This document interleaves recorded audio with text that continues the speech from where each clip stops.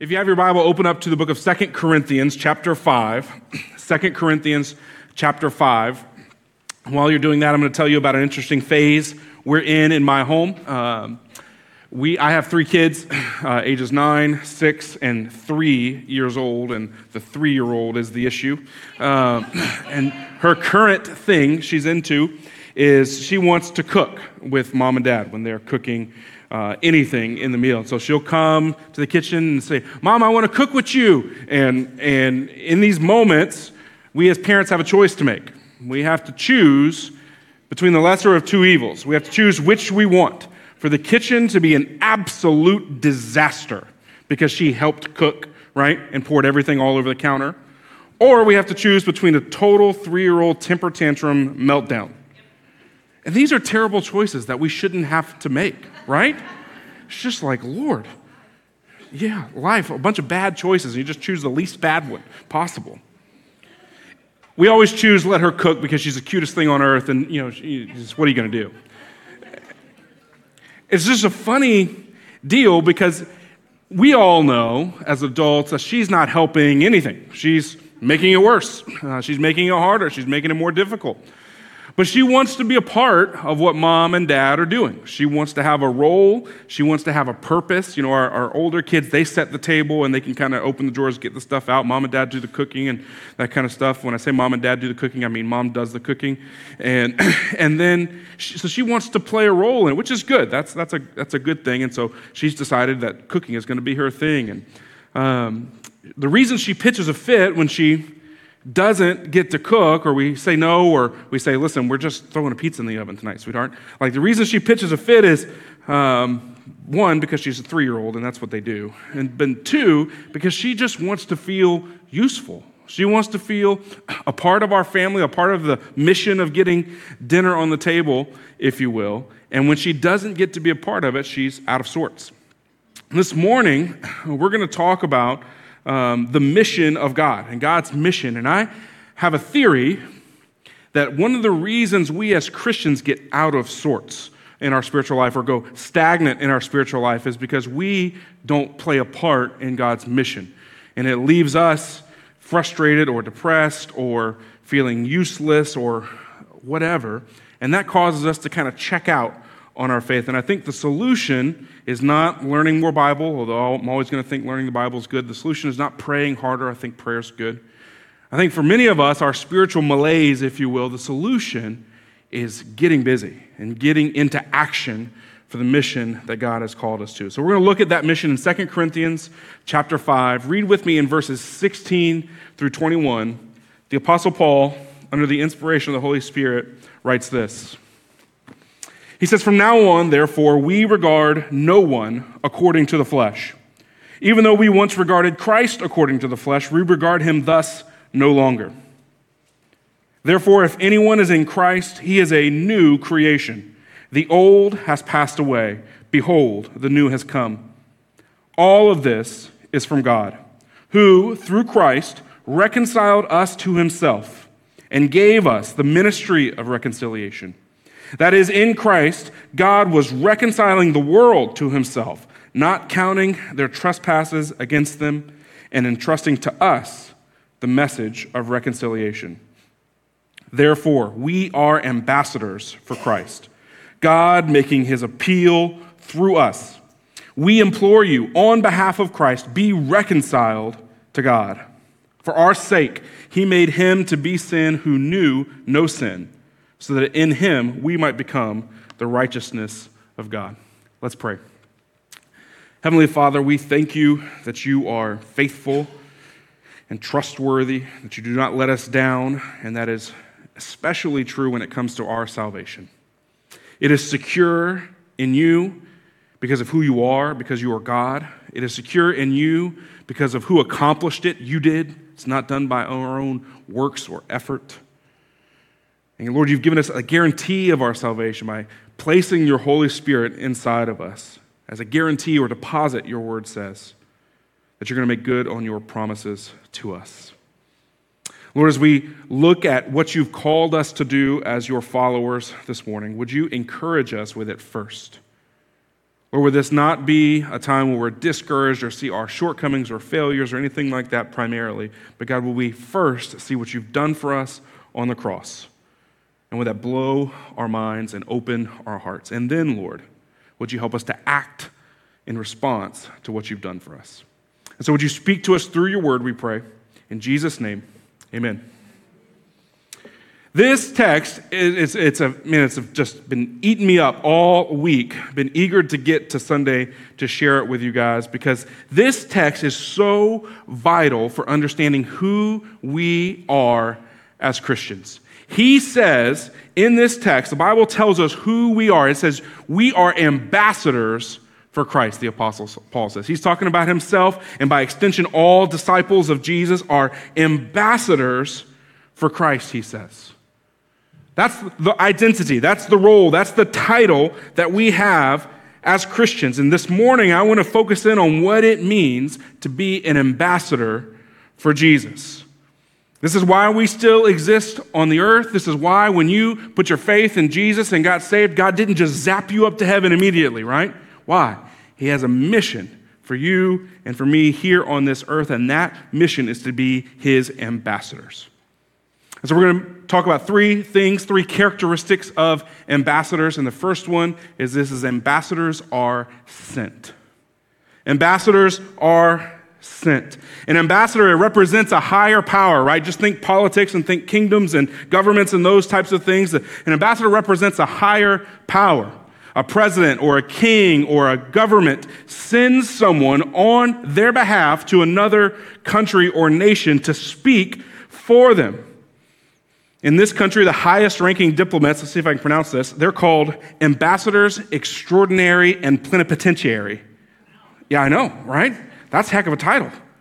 It's a big deal when you're to be sent out as an ambassador. And there's a swearing-in ceremony in our country that happens at the White House when you're named an ambassador. You and your family come into the White House and you swear an oath to uphold and defend the Constitution. And you swear that you're taking this responsibility on willingly and that you're going to do the best you can to represent the interests of our country abroad. And then what do? They put you on an airplane and they send you somewhere else. They send you to another country. If you're a big donor, you get sent to a really nice country. If you're not so cool, you get sent to a much less cool country, right? If you're actually skilled in diplomacy, you get sent to a strategic country so that you can work on behalf of our government. And you reside there. Many of the countries that we have diplomats in have homes or residences where the diplomat lives, the ambassador lives while they are abroad. And they live in this other country, surrounded by this other nation, this other culture, these other people. But do they ever stop being citizens of this country while they're over there? No, of course not. They're sent by this country, by this government, to another place. I'm a bit of a history nerd. It annoys my wife, but it's fun for me. And so I've been reading way too much about ambassadors in the history of diplomacy in the United States this week as I've thought about this text. And I was surprised to discover that Benjamin Franklin was our first ambassador. Did you know that? He was ambassador to France. The Continental Congress needed desperately for France to get behind the American Revolution and on our breaking away from England. And so they sent Ben Franklin to France to be the ambassador of France. He was the first ever recognized diplomat from our country. And this imagery of an ambassador sent to a foreign land, it fits with what we're talking about here in 2 Corinthians 5. It fits the imagery of what we're called to do as Christians. We represent, as believers, the ultimate authority in the universe, and God sends us to speak on his behalf. We're ambassadors not for a government or for a nation or for a king of this world, but for a heavenly king. And we represent him to a lost and dying world. In fact, you could stretch this analogy a little bit and say we as Christians have access to the throne room of the king, right? We can walk right into the king's presence in his heavenly throne room, speak with him, interact with him, hear from him, commune with him. And then what does he do? He sends us out with a message, with a people to reach and to speak to on his behalf. There's a ceremony, just like there's a swearing-in ceremony for a government ambassador. There's a ceremony for you and I as Christians where we're commissioned as ambassadors. Do you remember your commissioning ceremony? It was your baptism. That is our commissioning ceremony where God says, now you are part of my family. You are now my ambassador. I've placed your Holy Spirit inside of me. You've put faith in me. And this ceremony symbolizes all of that. You're now made alive in Christ. Now go and speak for me. We're citizens of heaven, but we're sent to a foreign people. This world, church, is not our home. And understanding our role as sent ones is vital to being the kind of Christians that God calls us to be, to living the life that God has asked us to live, to being a part of God's mission that he has for us. Imagine if an ambassador forgot what their job was, right? They do the swearing-in ceremony, right? They get on the airplane, they get to their new digs in their new country, and they go, all right, time for some sightseeing, you know? Or they go on a food tour around the nation, eating the best food that this country has to offer. Maybe they got lucky and they got sent to a nation with a beach, and so they grab their trunks and a towel and go hang out on the coast. And they skip all the meetings with the dignitaries, all the meetings with the other heads of state, and they just hang out and get all that they can out of their country that they're visiting. Instead of communicating with Washington about strategic priorities, they spend their day on sightseeing tours around the countryside. What would happen to that ambassador? They'd get recalled pretty quickly, right? And I got to tell you, church, my concern, my fear for my own life and my fear for you and for our church and for the Christians globally is that we are living as tourists in a foreign country and not as ambassadors in a foreign country. We have not been left here in this world to get all that we can out of the world that we live in before Jesus takes us home. We have been put in this world to take all that we can with us when Jesus takes us home.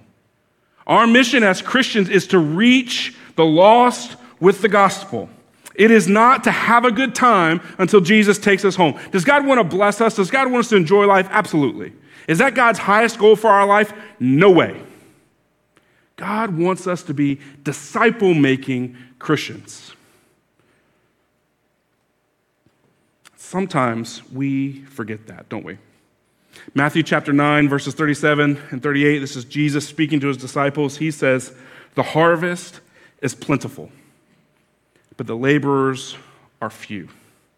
Therefore, pray earnestly to the Lord of the harvest to send out laborers into his harvest." The problem with the world, the reason more people aren't coming to faith, the reason Christianity is in decline in this country at a dramatic rate is not because of a lack of lost people. It's because of a lack of laborers. And church, the duty is ours to reach the world around us for Jesus. In this community alone, in just like a 5-mile radius around this church, there are tens of thousands of people who do not know Jesus. And here our church sits with the truth. That should grieve us first, but then that should excite us, Lord. We've got an opportunity to make an eternal impact on our community. We have the good news of the gospel. We have the life-changing truth of the gospel. And God has sent us here to spread it. Where do we need laborers? We need laborers wherever lost people are found. I want you to consider with me for a minute your spheres of influence. Where has God placed you? Where do you work? Do you go to work every day? Do you log on to work every day? Where is work for you? Who do you have a relationship with at work? Where do you live? Someone live nearby?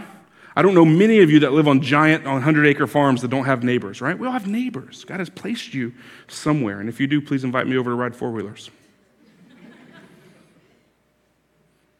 Do your kids go to school somewhere? Are you friends with their teachers or the other parents in the class? Maybe you go to school somewhere. You have classmates that you know.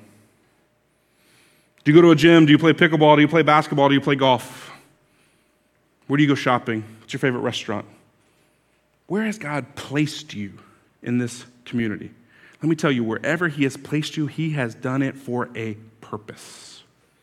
He has done it so that you might be a light in a dark place. Jesus said, I am the light of the world. We are the torchbearers, if you will, of the good news of Jesus. And he has placed you there on purpose. This is your mission field. If we really believe that God is in control of the universe and he orders our steps, then God has sent you where you are for a reason. So I would encourage you, take a moment, even right now as I'm talking, to think about who has God placed close to you that needs to hear the good news of Jesus.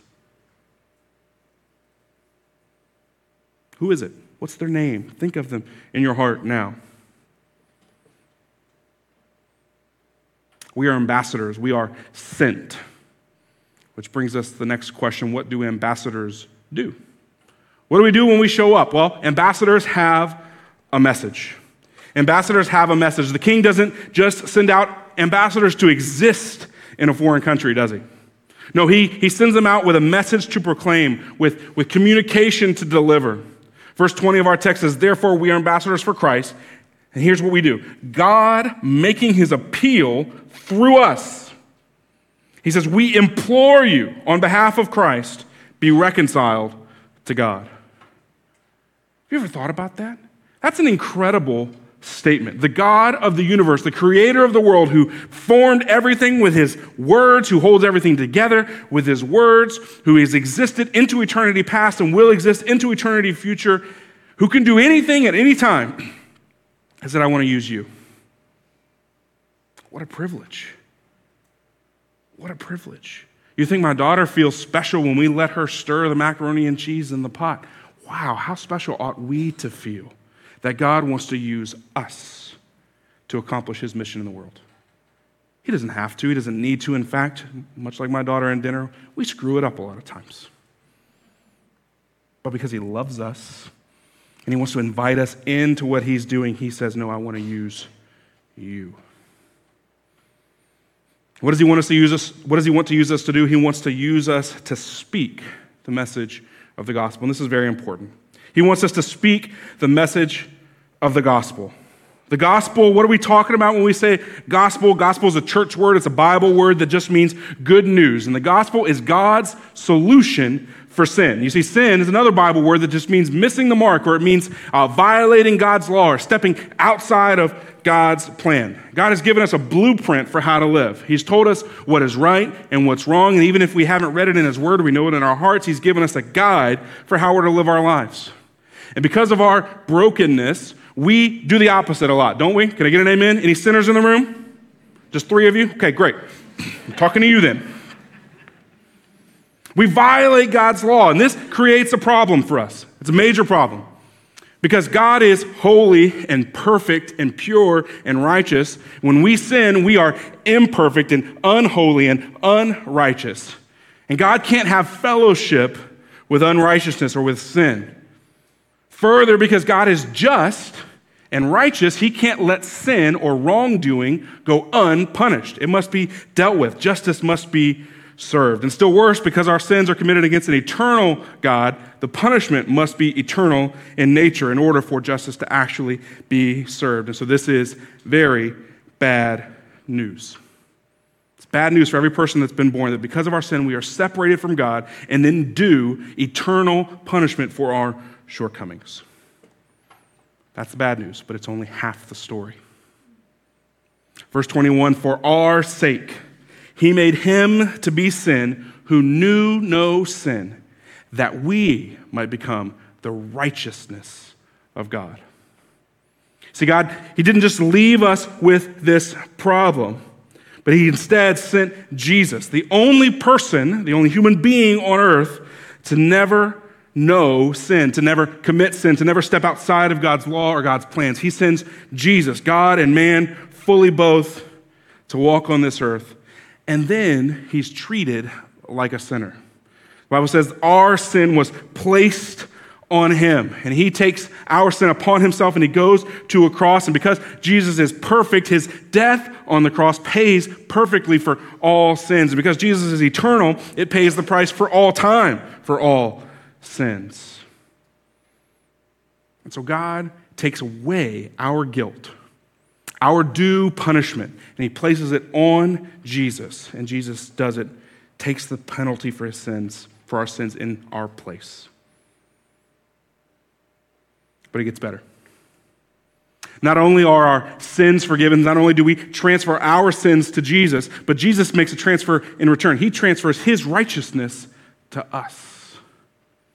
Because of what Jesus has done on the cross, we are made righteous. So when God looks at us, when he looks at you, when he looks at me, he doesn't see our failures. He doesn't see our shortcomings. He doesn't see our wickedness or our sin or our failures. He sees perfection because of his son Jesus. Church, is that good news or what? So you may ask, what do I have to do to get this? This sounds awesome. It is awesome. What do I have to do? Do I have to give money? Do I have to do good deeds? No. A guy asked Jesus what time, what must I do to do the works of God? You know what Jesus' reply was? He says, believe on the one whom he sent. This is a free gift. Our salvation is a free gift from God, and all that's required of us is that we believe, that we turn away from our old way of living and instead follow him because of what he's done for us on the cross. When I say ambassadors have a message, that is the message. That he made him who knew no sin become sin for us so that we might become the righteousness of God. This is the message that the church has proclaimed for 2,000 years and will proclaim until Jesus returns. And this is the message that God sends you and I out in the world to implore with him, be reconciled to God. But we've got to speak the message. You can't accept the gospel by osmosis, by just being near someone who knows it. We can't do so many good works that people just magically start believing the truths of the gospel. The word gospel, I've said earlier, is a message. It's good news. News has to be spoken or read. There's no other way to deliver news than that. Romans chapter 10, speaking to this very point, the Apostle Paul writes, how then will they call on him in whom they have not believed? And how are they to believe in him of whom they have never heard? And how are they to hear without someone preaching? And how are they to preach unless they are sent? As it is written, how beautiful the feet are those who preach the good news. So, church, we are ambassadors. We are sent to a people, and we are sent to those people with a message. It's my question, and this is all, if you've been a Christian for any amount of time, I haven't said anything revolutionary today. I've said stuff that everyone knows, if you're a believer. Why do we have so much trouble doing it then? Right? You ever asked yourself that question? Why do we have so much trouble sharing our faith? And I think there are several reasons, but one of them for sure is that we don't think we're skilled enough, right? Can I get an amen for that? Anybody feel ill-equipped to share the gospel? It's okay to admit it. I feel ill-equipped. We don't feel like we have enough. We don't feel like we have enough oratory skill. We don't feel like we have enough Bible knowledge. We don't feel like we're good enough people to be able to share the gospel. And so that creates a hesitation in us that makes us go, well, maybe not right now. But I want to encourage you that we are not called to give stirring speeches that win awards. We're not called to know everything the Bible has to say about everything. In fact, the veracity of our message, the truthfulness of our message is not even based on our own personal holiness. All our job is to speak and to open our mouths and just share the basic facts of the gospel. They're not complicated. We're all sinners. That sin separates us from God. Jesus paid the price for that sin on the cross. He rose 3 days later. Would you like to believe? You could do that. Anybody can do that. There are all sorts of formats for presenting the gospel, right? If you've been around church, again, you might remember Evangelism Explosion. This is old school here, right? We've done that. Maybe you learned Romans Road as a kid. You may learn that. It's good. The 4 spiritual laws is very popular. 3 circles is the new one right now that's going around. It's very good. People like to argue about which one's better and what's most effective. D.L. Moody, he was an evangelist, and he's famous for having this interaction with a lady who was criticizing his format, his evangelism format. She said, Dr. Moody, I don't like your evangelism strategy. I don't like your evangelism method. And Moody replied, I don't like it either. Tell me about yours. She goes, well, I don't do it. And he goes, well, I like my way of doing it better than your way of not doing it. And I think he speaks to something there that the strategy is not at issue here. It's the proclamation. Just do it. It doesn't matter how. Do I think a lack of equipping is a reason we don't share our faith? Absolutely, and there are tools for that, and I'm happy to work with anyone who wants practice in that. I think the most effective evangelism tool that any of us have is our own story of how Jesus saved us. Nobody can argue with your story. Nobody knows your story better than you. You can just tell people what Jesus did for you and see if they want to receive that same gift. So yes, lack of equipping may be an issue, but I wonder if a bigger reason might be that we've forgotten just how good the news of the gospel is. I think sometimes we fail to share the good news of the gospel because we don't think of it as good news anymore.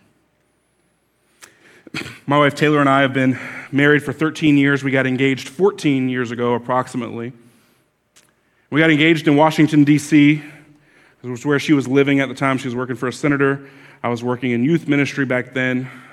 So her working for the government, me working in ministry, my first ever ministry job, so we were poor. We would travel back and forth every 6 weeks or so and see one another. I was living in Tallahassee at the time. And so when it was time to propose, I hatched this big grand plan, and I don't have time to tell you the whole story this morning, but it's a good one. But I can tell you that after she said yes, which there's some debate whether she actually said yes or not, but anyways, after she said yes, we went to our favorite restaurant in Washington, D.C. It's called Me and You, to have dinner. It's closed down now, sadly, but we went to our favorite restaurant, and I cannot tell you anything about our dinner that night. I just remember we went there. I don't remember what we ate. I don't remember if it was good, if it was bad, if the service was good or not, if it was enjoyable. I don't remember any of it. And you know why? Because we spent the whole dinner on our phones telling everybody we could the good news. I mean, we just sat across from one another on the phone. Her on the phone with her parents, me on the phone with mine. Then we were calling friends, and we were calling aunts and uncles and grandmas, and we were just telling anybody and everybody we could. I had invited all of our friends to Washington, D.C. for that weekend to have an engagement party. I mean, we spent the whole weekend celebrating good news. Why? Because I was certain that this was good news. I couldn't believe she said yes. And I was determined to share this good news with other people. And I think one thing that can happen to Christians over time is we can forget how good the news of the gospel is. Our hearts can grow cold as we get some distance from our salvation. We begin to take it for granted. It loses its impact on us. The joy that it once stirred up, it kind of wanes and dwindles. And when it doesn't feel like great news, the urgency to share it can fade away. And what we need is a reminder of who we were before Jesus and all that Jesus has done for us and all that Jesus has secured for us and the hope that we now have that we did not have. That reminder warms us again and reminds us how good the news is. Taylor and the kids have been out of town the last day and a half or so visiting grandparents, and I am reminded of why I got married in the first place. It's no fun being alone. I'm not good at it. And so I'm acutely aware this weekend particularly of how good a news it is that 14 years ago she said yes. And I think in our spiritual lives as well, the solution for getting on board with God's mission, it may be more training, and we'll do some of that. But I think the first step is more love. More love for Jesus and what he's done for us. More appreciation for our salvation. More thanksgiving for what God has done for us. A more sober look at who we would be without Jesus and where we would be headed without him, so that we're reminded of how incredible of a gift the cross is to us. And so, church, we are ambassadors, and so as ambassadors, we are sent. But we're not just sent to exist somewhere else. We're sent with a message. And that message is the truth of the gospel. And we deliver that message with borrowed authority. Ambassadors are sent with borrowed authority. When our government sends an ambassador to another country, that individual doesn't have the authority. That individual doesn't have any real power. That individual is vested instead with power and authority from our government, and they are just an intermediary. But the real bread and butter, the real stuff comes from the one who sent them. Our authority as Christians, likewise, is borrowed. We speak for the king, but the king is the one with the power. We speak for the king. We're just the messengers. We're responsible for proclamation, but he's responsible for salvation, right? It is not our job to save people, church. And I think one of the reasons perhaps we hesitate with sharing Christ is we wonder, well, what if they don't believe? What if they don't accept it, right? We might feel like a failure, like we're not good enough. And when we do that, we're worrying about things that are not our job to worry about. Look at verse 18. Paul's talking about life change that happens. What does he say about it? He says, all this is from God. God is the one who changes hearts, church. God is the one who makes people new. God is the one who raises people from the dead. God is the one who breathes life into us, as we talked about in Ezekiel 37 earlier. God does all of this. We don't do anything. Just as much as we don't do anything in our own salvation, Jesus saves us. It's not by works, but it's by his grace. In the same way, other people's salvation is not dependent on us either. You and I are not responsible for the salvation of the people around us, but we are responsible for the proclamation that salvation is available. And so in one sense, the pressure is off. It is not up to you to save anybody. It's not up to you to change hearts. But in another sense, the urgency is high, right? We don't know what tomorrow holds. And if the good news of the gospel gets to a person after they breathe their last breath, it gets there too late. And so we have an urgency, church, to share with those that God has placed in our lives the good news of the gospel. We don't know what tomorrow holds, and so we must be diligent and faithful to share. We are God's plan A for reaching the world for Jesus. You and I, this church right here is God's plan A for reaching this community for Christ. He does not have a plan B. He's going to use us to do it. It's up to us to be faithful, to trust him enough to deliver on his promises, to trust him enough that he's powerful to work through us, to trust him enough that when he says he will give us the words to say, that he will actually come through. We've got to trust him enough to do it. And we've got to love him enough and be satisfied enough in him and have enough joy in him that we can't help but overflow into our community and those that we love the truth of the gospel. And so what do we do with all of this as we close? If you're a Christian, I want to encourage you that your first step, my first step, is to warm our heart again by the heat of the gospel. If your heart has grown cold this morning, if you are indifferent to those who are lost around you, if you are indifferent to your friends and neighbors and family who don't know Jesus, your first step is not to go necessarily share the gospel, although that's fine. I think your first step is to probably return to the first things. Return to who Jesus is and what he's done for you. King David, when he's caught in his sin, his heart had grown cold, and the Lord convicted him of his sin and drew him back to him. In Psalm 51, he prays to the Lord. He says, "Return to me the joy of my salvation." He recognized the joy of his salvation had disappeared and he needed it back. That may be our task too. To be excited again by what Jesus has done for us. To be thrilled by the news that God saves sinners. To be thrilled by the news that it's by grace and through faith and not by works, lest anyone should boast. To be thrilled by that. Is your heart stirred by that at all? And if not, there's some work to do in that place. And then I think our next step is to consider who God is sending you to. Who is it? I would encourage you, think of their name, see their face in your mind's eye. Is it your neighbor, a family member, a friend, a co-worker? Who is it that God has sent you to? Then after that, I want to encourage you to consider what you'll say. Not a script, not a formula, but just remember the truths of the gospel and consider how you might say it. Consider your own story. Remember again how God saved you. Perhaps you might practice it on your way home. Just tell whoever you rode to church with your story of how you came to Christ. Just practice getting the words out, but be prepared for what you might say. And then finally, I think our task is to ask God, to beg God for courage and opportunity. For opportunity to speak and the courage to step into it when the opportunity presents itself. I have found that those who are looking for opportunities to share the gospel always find them. And I've also found that those who are not looking for opportunities to share the gospel almost never find them. I've heard people say, I just don't have anybody to share with. I don't think you're looking. We live in a world that is so lost, it's not even funny. There are people all around us who need the good news of the gospel. Let's pray that God would show them to us, that he would give us an opportunity to speak, and that we would have the courage to speak when it comes time. We're going to spend some time responding this morning in song. And if you're a Christian, I want to encourage you to pray during that time for someone who needs the gospel. I'll be down front right here. I'd love to pray with you for someone in your life who needs Jesus. I want you to pray that God would warm your heart again with the good news of the gospel. I want you to pray for opportunities and for courage. But also, if you're not a Christian, I'm not under the illusion that everyone in the room this morning and everyone watching online now is a believer in Christ, who's actually put their faith in Jesus.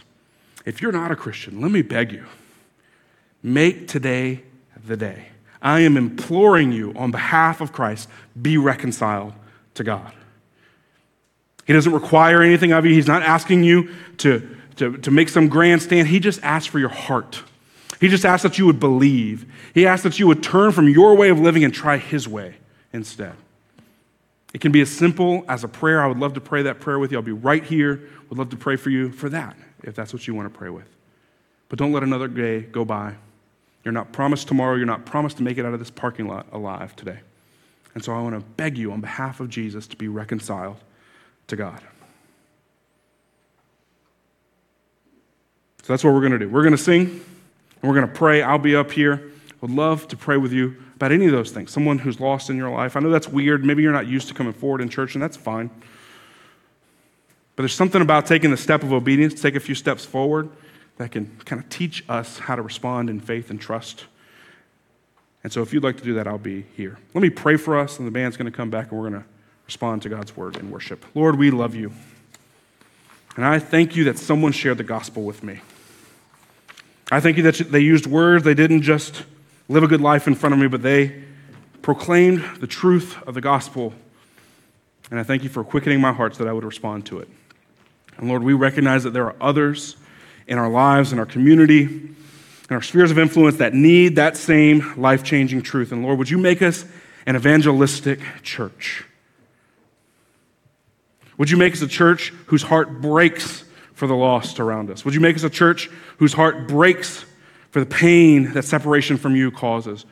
And would you make us a church that just loves our neighbor so much so that we're willing to tell them the truth? And then, God, would you give us the courage to do it? And so, Lord, as we respond, would you help us to move?